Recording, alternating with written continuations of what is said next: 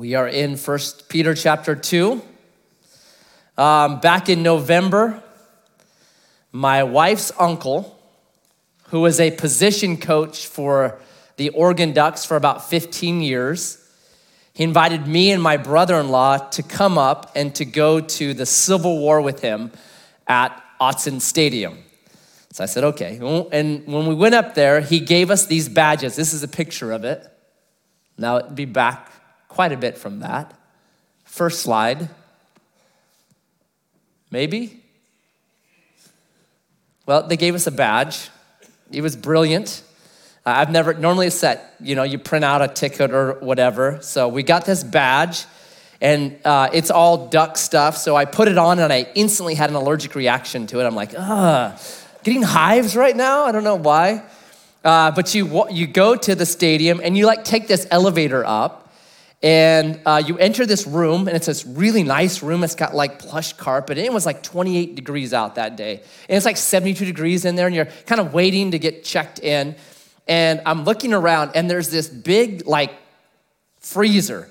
And I go look at it, and it's full of Haagen-Dazs ice creams and stuff. And I'm like, wow, that's cool.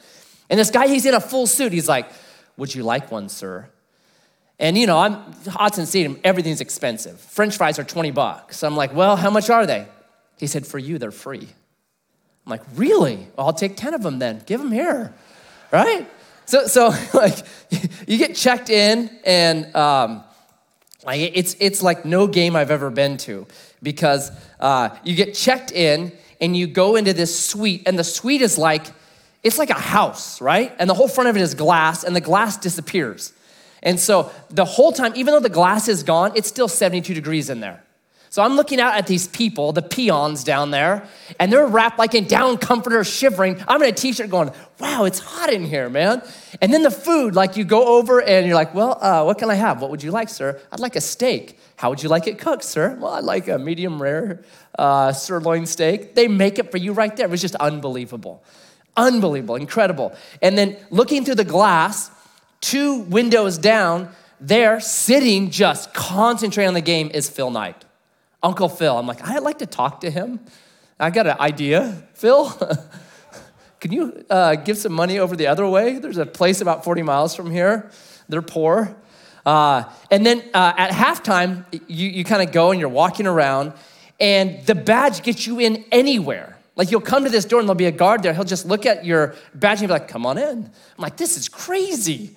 These are all the places I tried to sneak into when I was a college student, and now they're letting me in. If you only knew that, you'd arrest me right now. So it was just incredible. And then I'm in this group, and John Neal, he knows all of them. He's my wife's uncle. And they're talking about their kids and plans, and they've been doing this for 20 years, coming to this same place for every home game. They have this thing that's happening there. And they all knew when to stand up, and they all had these chants that they would start talking, and at the same time it was like a liturgy. I'm like, there's a liturgy here, and there's this community here, and they tapped into something in that moment, and you could feel it. And then the other thing that happened that same day is I've never gone to CrossFit before. So I'm not a CrossFitter, but my wife's uncle's son-in-law runs a CrossFit gym up in Eugene. So he's like, hey, you guys want to go? I'm like, sure, I'd love to check this out. So we go there, and I'll be honest with you, it did not make sense to me. There is a language at CrossFit that you don't even understand. So the guys up front just telling us what we're going to be doing, and I'm sitting there just going, what? I don't know if we have these, but the first one was do we have this word? Nope. It was AMRAP. And I'm like, is that music? No, it's as many rounds as possible, but everything's an acronym. And then they're like, we're into these man makers. I'm like, well, I'll be good at that then. Go ahead. And then the man makers are gonna be done EMOM. And EMOM is, I thought it was what is this? Is this Islam? Or is this an electronic mother? What is this? It's every minute on the minute. So there's just this lingo that if you are new to CrossFit, you're absolutely lost. You're like, what in the world? And I don't want to embarrass my uncle, my wife's uncle. So you're just like, oh, okay, yeah, I'll be doing that. Here's the really cool thing about CrossFit though. Everybody helps you. Like a normal gym, you go to the gym because it's you're getting your workout. CrossFit is kind of like us. We're together. We're doing this all at the same time. Like everyone's encouraging each other, yelling, man, great job to other people as they're doing the same thing. They come over to me and my brother-in-law, Clyde. Hey, you guys are doing awesome. Try this. It was really, you think it's a cult, and it probably actually is a cult, but there's something that they're hitting right at CrossFit. There's this like dynamic that is really, really cool. Like, hey, this thing, it's about us. It's about doing something together. It's about community. It's not about you getting a workout, but all of us together. It was really interesting. So those two events were something that like in my mind, I knew they're hitting on some of the deepest needs that humans have. And Peter now is going to grab those things and say, listen, good news. So grab your Bible. Are the slides going to work or am I on my own? Hey, there we go. Okay, so you missed a really cool picture. Sorry. Come back next service. So Peter hits on this and he does something brilliant. 1 Peter 2, 9 and 10. But you are a chosen race, a royal priesthood, a holy nation, a people for his own possession, that you may proclaim the excellencies of him who called you out of darkness into his marvelous light. Once you were not a people, but now you are God's people. Once you had not received mercy, but now you have received mercy. If you know your Bible, Peter's doing this biblical theology, and he is grabbing this phrase from Exodus 19, massive chapter, and he's bringing it in and saying, hey, good news. As believers in Jesus, something amazing has happened to you. Good news. But almost like CrossFit, these things can be new terms. Like, what do these things mean? So we're gonna look at 4 maybe new terms for you that define this great thing that you've been brought into called the church, and they're brilliant. So number 1 is this: you're chosen. You are desired. You're chosen, you're desired. Jesus says this in John 15, verse 16. He said, you did not choose me, I chose you. He says this in John 6:44. He says, no one can come to me unless the Father has drawn them. It's this idea that's really throughout the Bible that God chooses you and me. He has chosen you. You are desired by God, so much so that he said, I'm choosing you. So why did he choose you? Is it because you're the best? Is it because you are USDA prime? Is it because you're a stallion? Did God look down and say, man, you're a first round draft pick. I need you on my team. You've got mad skills. I can't do this without you. Is that why God chose you? No, sorry. Listen to Deuteronomy chapter 7, what it says. The Lord your God has chosen you to be a people for his treasured possession. That's in here. Out of all the peoples who are on the face of the earth, it was not because you were more in number than any other people that the Lord set his love on you and chose you, for you are the fewest of all peoples. But it's because the Lord loves you.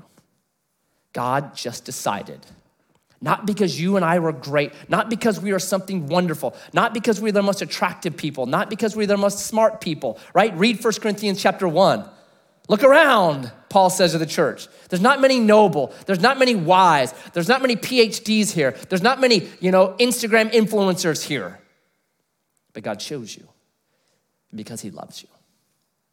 He chose you and set his love on you because he loves you, period. Here's what's so cool about being chosen by God. So if you can remember back, for some of us, it's getting harder and harder, when you dated your spouse. Or maybe right now you are dating. there's this commitment dance, right, in the dating process. And it's this kind of how much is she into me? How much is he into me, right? That kind of question. And so you're always trying to figure that out. Is she dating me because I'm a rebound guy and then she's gonna move on? Is she dating me because I'm the funny guy but because she doesn't like me in that way? And so you're trying to gather clues when you're dating, right? And maybe you're talking to her friends like, hey, or maybe you get desperate and you talk to her mother. Hey, has your daughter said anything? About what? I don't know. About the weather, her job, COVID-19, me, right? Because you're trying to figure out, is she committed? Has she chosen me, right? That's what you're trying to figure out. Well, here's our hope. When you look at this biblical idea, we went all the way back to Deuteronomy. You can go back before that. You can go back to Abraham. This idea that God chooses, here's what that means. Here's our great hope. Since he is the initiator, since he's the one that says, I chose you, what that means is this: his side is stronger. His side is greater. It means he will not cast you off.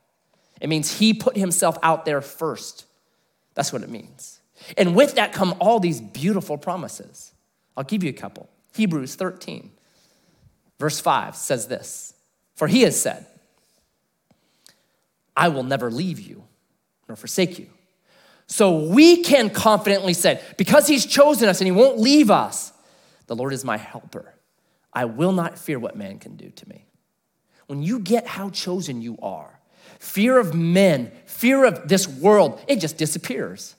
I was chosen by God. Jesus says this. It says last words to his disciples, Matthew chapter 28, verse 19. Behold, I am with you always to the end of the age. Why? Because I chose you. I'm committed to you, right? Or Isaiah 43, verse 1 says this: fear not, for I have redeemed you. I have called you by name, and you are mine. What a great verse that is. You don't have to be afraid of anything. Why? Because the creator and the sustainer has chosen you. You are desired. You are called. God put himself out there first. He chose you. Okay, great, Matt. I was chosen. What was I chosen to be? Am I chosen to be a bench warmer? Am I chosen to be a water boy? What am I chosen to be? Here's what you're chosen to be. Here's your position, number 2. You're a chosen race, a royal priesthood. Your position as one of God's chosen people is to be a royal priest. If you're a Bible person, you know this. That's a weird combination. It'd be like saying you're a meat-eating vegetarian. It's a weird combination because the Old Testament made it illegal for anyone to occupy both positions of a king, royalty, and priest. One king tried it. His name is King Uzziah. You can read his story. King Uzziah tried to be priest as well as king, and he was struck down with leprosy and removed from the kingdom. That's how seriously God took this ordinance. You can't be both, right? But you and I, it says this: we're both. We're a king and we're a priest. So what changed? Jesus came, destroyed the dark powers that actually usurped our authority, and has given us the right, if you go back to Genesis 1, to retake our proper place as royal priesthoods. That's the work of Jesus. So now, here's what this means. It means this: don't call me Pastor Matt anymore. Call me King Matt, right? And you too. You're a king, you're a queen. And here's what's incredible to me. I know me. I didn't grow up in Camelot, right? I grew up at 1111 Southwest Foundry here in Grants Pass. It's not the good part of town. We actually, as kids, referred to it as Felony Flats, right? That's what it was. It was bad part of town. I grew up, my dad left when we were 5, and he had nothing to do with my family from that point on. Gone, right? And I can remember actually coming back to church in my early 20s, and I'd be sitting in church up in Corvallis or here in Southern Oregon, and I'd be hearing about a preacher talk about how important his dad was to him, how the words or the mentoring or the work of his father meant so much to him. I remember sitting there in the pew thinking, boy, that didn't happen for me. I don't have that blessing. I don't have that mentoring. I missed out. I remember thinking in those moments like, well, I guess I'm damaged goods. I guess whatever could have been in my life will not be because I didn't have that. Didn't have that. But then something changed one day. And I'm not discounting the importance of dads and dads speaking, blessing, and bestowing that upon their sons. That's huge. But I heard a more powerful voice, the voice of my Heavenly Father that said to me, Matt, you're my king. You are my king. I'll tell you, that transformed my life. As important as an earthly father is, there's no comparison to your Heavenly Father saying to you, you're my king. You're my king. You are a royal priesthood. It's brilliant. And here's what's amazing, this combination. And if you've never heard that before, if you're a believer in Jesus this morning, listen to me. You are his king and you are his queen. That's what the Bible says. That we will rule and reign with him for eternity. The end of the book says. Brilliant. But here's what's amazing about the combination of king and priest. Kings had authority, but they had no access to the temple. They couldn't go in to the Holy of Holies in God's presence. So they had authority without access. Priests, they could go into the Holy of Holies, but they had no authority. So one has access and the other has authority, but they're both missing something, right? So priests, we get them both. Priests have access. They could make it in. And I'll tell you, there is a deep need in us to feel like we have access inside. Like a lot of our life, if you look at it, a lot of our life is straining to get inside some kind of an imaginary group that we think if we got there, we'd be happy. There's a great essay actually by C.S. Lewis. It's called The Inner Ring Today, but it was actually a graduation speech that C.S. Lewis gave in 1944 during World War II to the King's College. And it's called The Inner Ring, How Good Men Do Evil. How to get good men to do evil things. And what he argues in this graduation speech is, look out for this. There's a desire in all of us to be on the inside. A desire to be in that group, the management team, the cool kids at school, right? That group that's doing awesome things. We're always striving to try to get in. I want to be an elder at that church, whatever it is. We always see this inner ring out there, if I could just get in there. He said, but here's the problem with the inner ring. Every time you get in, you want something more. He says, it's like peeling an onion. Finally, you'll get to the end of it, and there's no onion left. And you're going, what happened to me? And you're striving for this place, this position, this inside thing. Ends up, you're without friends, and you've got nothing because you've been motivated by the wrong thing. This strive, this quest for the inner ring. So here's his famous quote. I'll give it to you. As soon as your new associates have been staled to you by custom, you'll be looking for another ring. The rainbow's end will be still ahead of you. You must break the quest for the inner ring, or it will break you. Look out for this thing, this drive to get inside. So Freud would say that drive in us to want to get into an inner ring came from the fact that your mom and dad failed you. They didn't hug you enough. They didn't bestow enough blessing on you. They weren't there for you enough, whatever it is. I think it's much older than that. I think the drive to get into the inner ring actually goes back to the book of Exodus, or the book of Genesis, where Adam and Eve were in the inner ring. They were in shalom with the inner ring, the Trinity. They walked and talked with God in the cool of the evening, and then they blew it. And they were exiled from Eden. And all of us want back into that inner ring. Well, here's what the gospel says to you and me. You're in. You have access.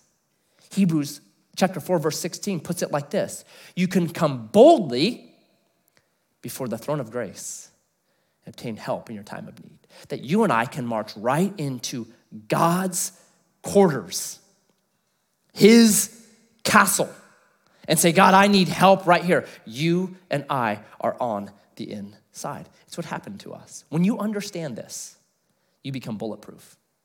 I call it the breastplate of righteousness. You're protected. There's no inner ring anymore. You're not driven by people or peer pressure or anything anymore. People can't get you to do evil things. Why? Because you're protected. You know, I'm already on the inside. I'm a priest. I have access. Secondly, though, kings had authority. Can I challenge you to read the book of Acts again? How amazing is the book of Acts? They walked around, these guys that were fishermen, nobodies in the land. They walked around the time of Acts with what I call a humble swagger. Acts chapter 3, Peter's walking to the temple. A guy born crippled by the side of the road. He goes, silver and gold have I none. I don't have that kind of royalty, but I got a different kind. In the name of Jesus of Nazareth, rise up and walk. And what did the guy do? Stood up and started walking. That's authority. Or Acts 13, Paul is preaching the gospel to the governor of the land. His name is Sergius Paulus. And there's this wizard named Elymas who doesn't like it because he can see, my authority is gonna slip here. So he starts to try to backtalk and mix things up. Paul looks at this guy, Elymas, and just says, you're going to be blind. And the man goes blind.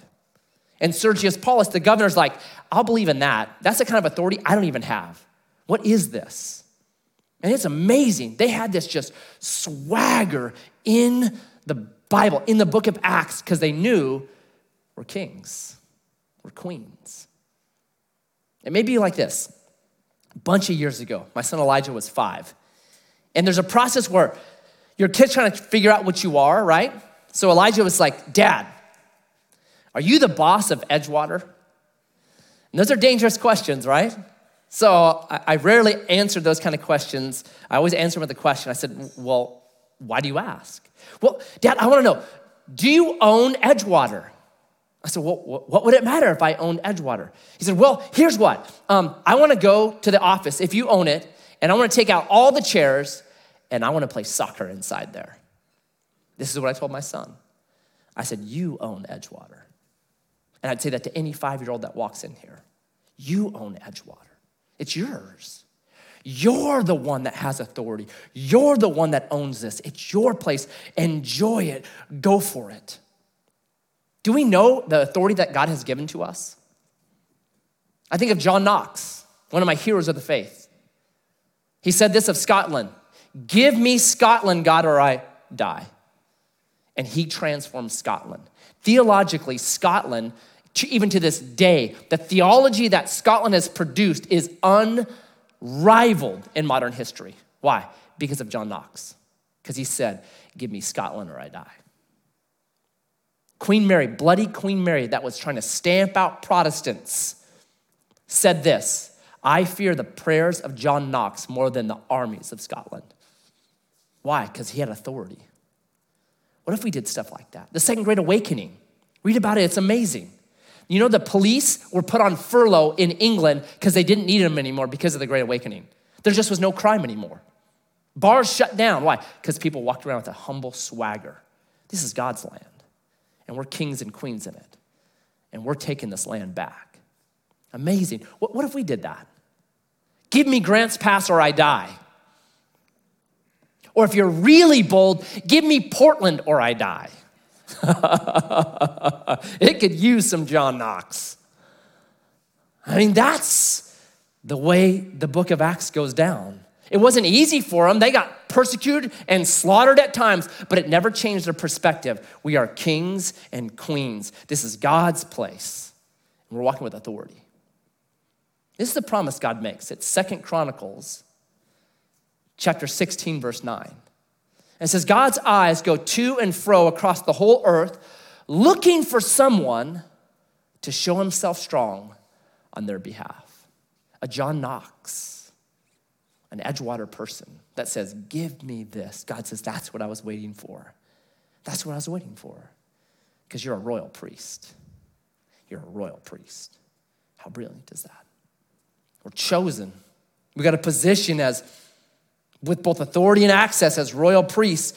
And then even better than that, we now belong to something.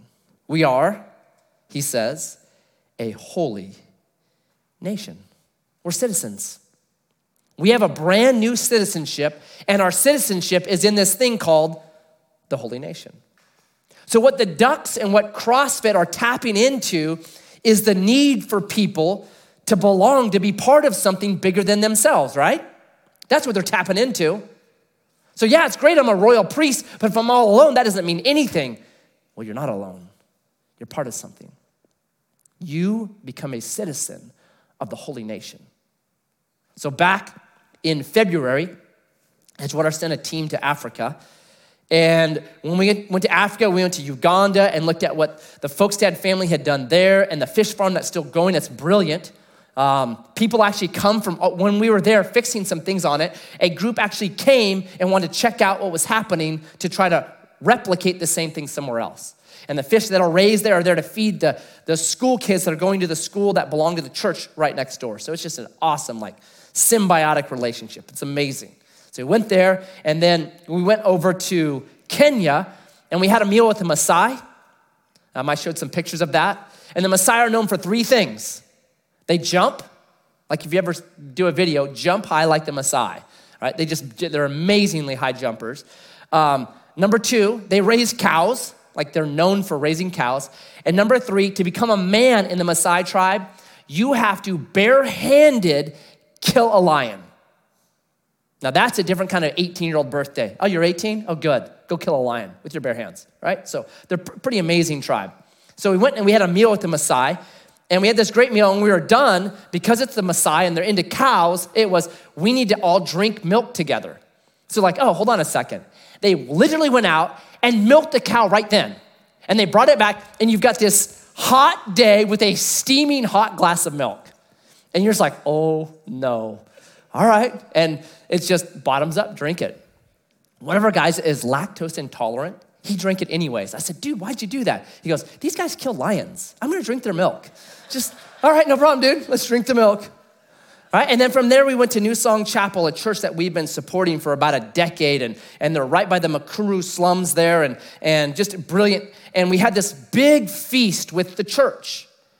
And I remember I was sitting there in this big feast with the church, having a meal with guys in Uganda, and then the Maasai tribe, and now with New Song Chapel. And I remember thinking to myself, you know what?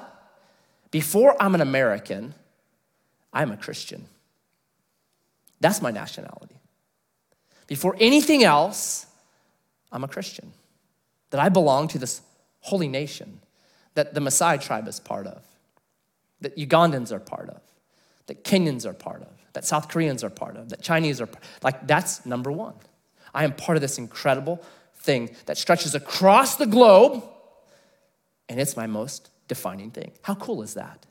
It means anywhere you and I go on this world that belongs to God, we find people, fellow citizens, citizens of the kingdom. And it's bigger than my whiteness or my race or my country of origin or the brand of church I go to. It's bigger than all that. That right now in Josephine County, there are churches meeting right now.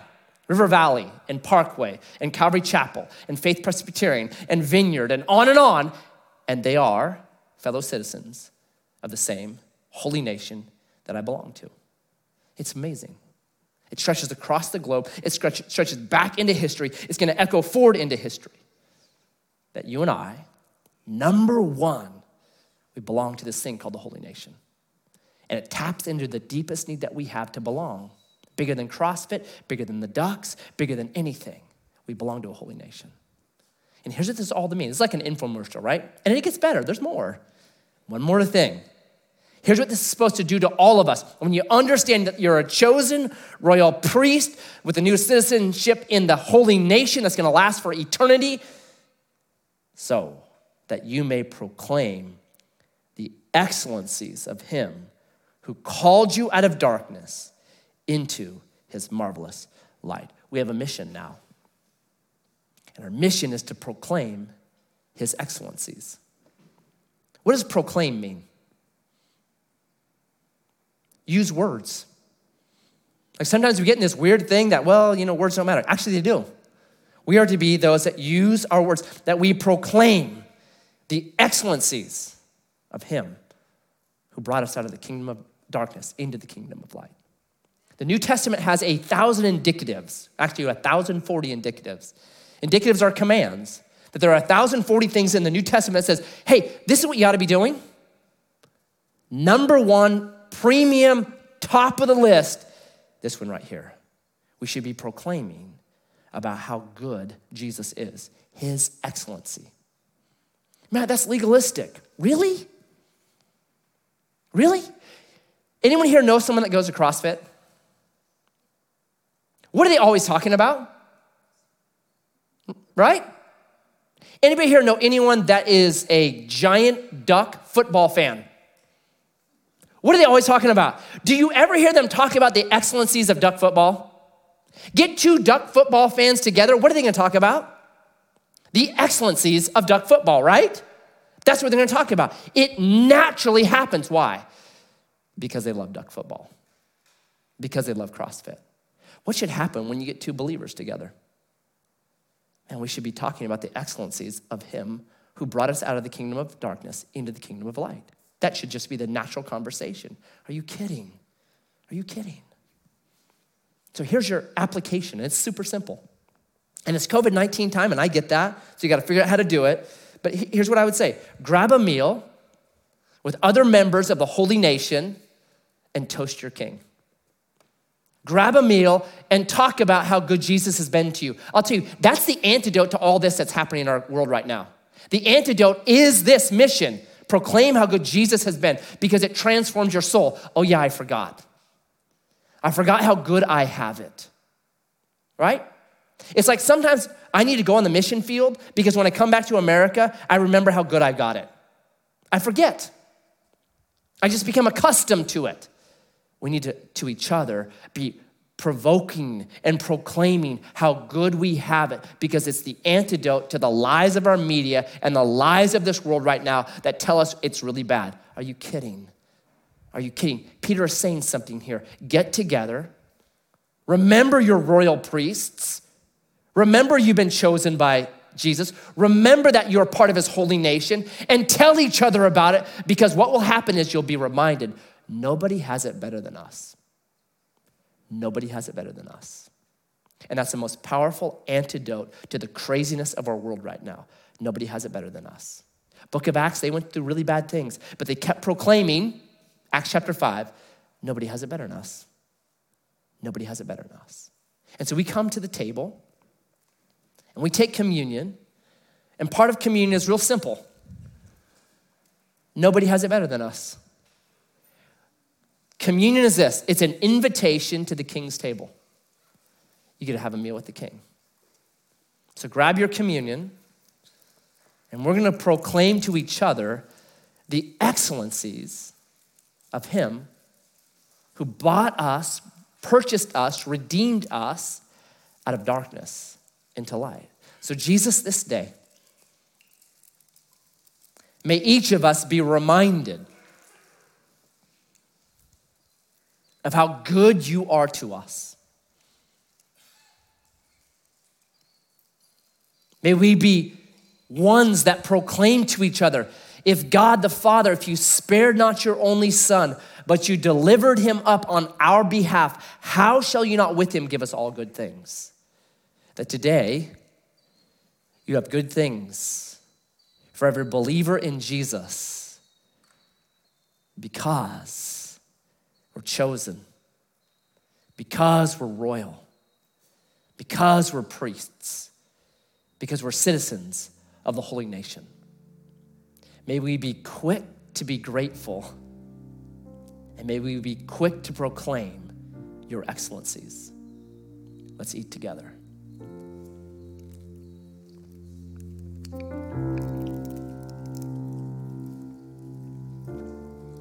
And Jesus, we drink. We drink the cup of forgiveness. We drink the cup of remission. We drink the cup of celebration. We drink a cup of hope. That with this cup, you said, do this until I return, and then I'll drink it with you. So we drink this morning in anticipation of the return of the King. We look at our world and we see there needs to be a king, a righteous king, a servant king, a king who gives and does not take, a king who loves even to the loss of his own life. That's the kind of king our world needs. And so this day, we drink in expectation of your return, when you will set things right, when all that is evil will be destroyed, will be undone, will be made untrue, and all that is good and holy and royal and priestly will reign for eternity. So I pray for those this morning who came in anxious and worried. May we drink hope. May we drink hope. Let's drink together. Amen.